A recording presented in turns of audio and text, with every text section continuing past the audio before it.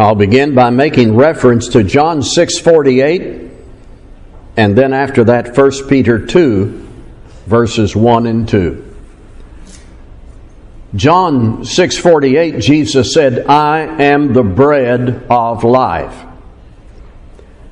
That concerns spiritual nourishment. To be spiritually nourished, we must sustain ourselves through our relationship with God, and that relationship with God involves Jesus, the bread of life. That bread is not like an appetizer. It isn't a side dish or an occasional snack. It is necessary spiritual nourishment. All that Jesus is, all that He did, all that He has said, all that He has illustrated about following Him, discipleship, we must partake of all of that. That is our life bread, to be spiritually well. And then in 1 Peter 2, verses 1 and 2, the same kind of imagery, though in some regards in a negative sense. Put away all malice and all deceit and hypocrisy and envy and all slander. Like newborn infants, long for the pure spiritual milk, that by it you may grow up into salvation. Here's one way to look at that passage. If Christ is not my nourishment, my life, I'm open to these destructive attitudes: malice, deceit, hypocrisy, envy, and slander. Peter said, put all that away. You might consider that to be junk food. Long for and partake of the pure milk of the Word. Again, spiritual nourishment, spiritual wellness. That's the idea. My relationship with God through Jesus Christ must be a life of active faith, growth, worship, and serving, and all of that can be comprehended under being well nourished, being spiritually well. And what I'm going to do tonight is extend that figure and talk about heart, tongue, feet, and hands. I must be engaged in the maintenance of my spiritual health, and one term that seems to fit that, spiritual wellness. And I'm going to break that down for us into these points. Heart. Proverbs chapter 4 and verse 23 says, "Guard your heart with all diligence, for from it flow the springs of life." Now, this speaks to inner source. If we think of a flow of water or spring, the heart is the source of how we live. However, we know that this reference in Proverbs, and another one I'm going to take us to in a moment in Luke 18, these references are not about the physical organ in the chest that pumps blood. No, this is the inner part of us where thought, choice, will, and emotion exist. So, for example, when I read something or hear something, I process that with what the Bible calls my heart. The heart is where I make choices. The heart is where good worship begins. But the heart is also where temptation is aimed, where immature attitudes are formed, hopefully rejected, not nurtured, where evil is conceived, and where growth is paused or stunted or pursued. The source is the heart, the inner person. Spiritual wellness requires a good heart, spiritual cardiology. Where God lives, where Jesus is honored, where the words revealed by the Spirit change us and keep us on course. Now, the other passage I have here is in Luke 18. Luke 18. Here's another way the Bible uses the word heart. This is about our heart, our mind, knowing how God's justice toward the elect finds grace when we pray. Where does prayer originate? In the heart. So listen, please, in Luke 18. And he told them a parable to the effect that they ought always to pray and not lose heart. He said, in a certain city there was a judge who neither feared God nor respected man. And there was a widow in that city who kept coming to him and saying, "Give me justice against my adversary." For a while he refused, but afterward he said to himself, "Though I neither fear God nor respect man, yet because this widow keeps bothering me, I will give her justice so that she will not beat me down by her continual coming."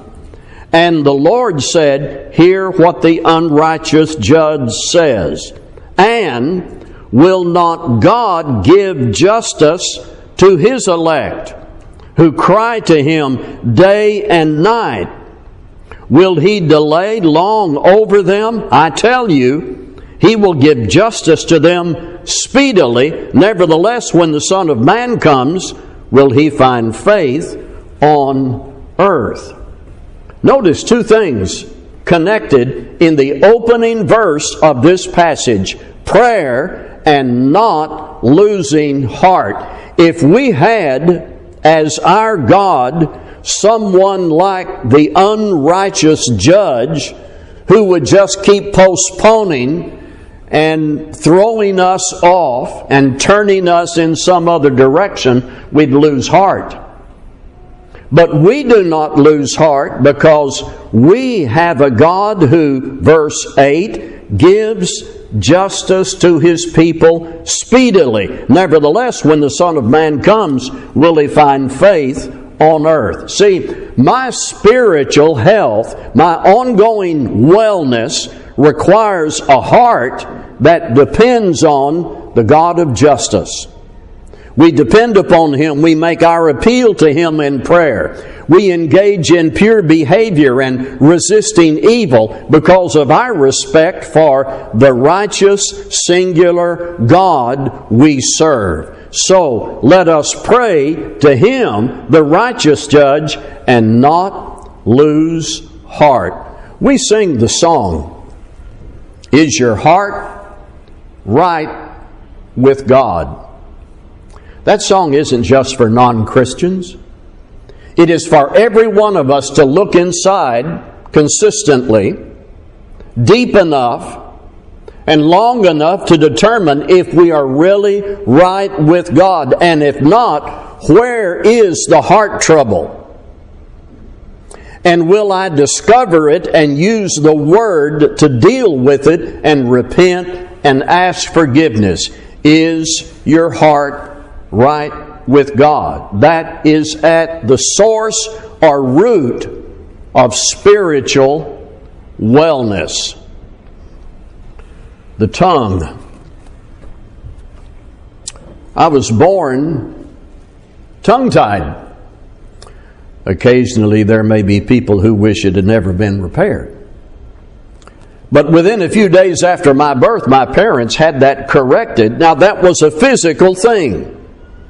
When the Bible speaks of the tongue, in, for example, 1 Peter 3 and verse 10 and James chapter 3, it isn't just about a physical, mechanical process. It is about communication. It's about what we say and how we say it. And here is a connection between the first 2 points. Here we make a connection between the heart and the tongue. And you know why we make that connection? Because Jesus made it. In Matthew 12:34, Out of the abundance of the heart, the mouth speaks. Let's look at some other passages about this part of our wellness. 1 Peter 3:10 is quoting from Psalms 34, and it says, "Whoever desires to live a good life or love life and see good days, let him keep his tongue from evil." The Bible says that good living is not just saying anything based on the impulse of your mood or temper. A good life here is identified with a wise and disciplined use of your tongue. That's part of our spiritual wellness, having a heart that's right with God, and therefore from that heart, pure communication flows. I know you've heard this before. It never will hurt us to hear it again in James 3. Not many of you should become teachers, my brothers, for you know that we who teach will be judged with greater strictness. For we all stumble in many ways, and if anyone does not stumble in what he says, he is a perfect man, able also to bridle his whole body. If we put bits into the mouths of horses so that they obey us, we guide their whole bodies as well. Look at the ships also. Though they are so large and are driven by strong winds, they are guided by a very small rudder wherever the will of the pilot directs. So also, the tongue is a small member, yet it boasts of great things. How great a forest is set ablaze by such a small fire. And the tongue is a fire, a world of unrighteousness. The tongue is so set among our members, staining the whole body, setting on fire the entire course of life, and set on fire by hell. For every kind of beast and bird, of reptile and sea creature can be tamed and has been tamed by mankind, but no human being can tame the tongue. It is a restless evil, full of deadly poison. With it, we bless our Lord and Father, and with it we curse people who are made in the likeness of God. From the same mouth come blessing and cursing. My brothers, these things ought not to be so. Does a spring pour forth from the same opening both fresh and salt water? Can a fig tree, my brothers, bear olives, or a grapevine produce figs? Neither can a salt pond yield fresh water. Spiritual wellness requires a clean heart, a healthy heart, and a tongue that speaks no guile. Immature impulses of heart that find expression through the tongue can be unhealthy. Proverbs 21:23, whoever keeps his mouth and his tongue keeps himself out of trouble. You may recall that song that we sing that says, angry words, oh, let them never soil our lips.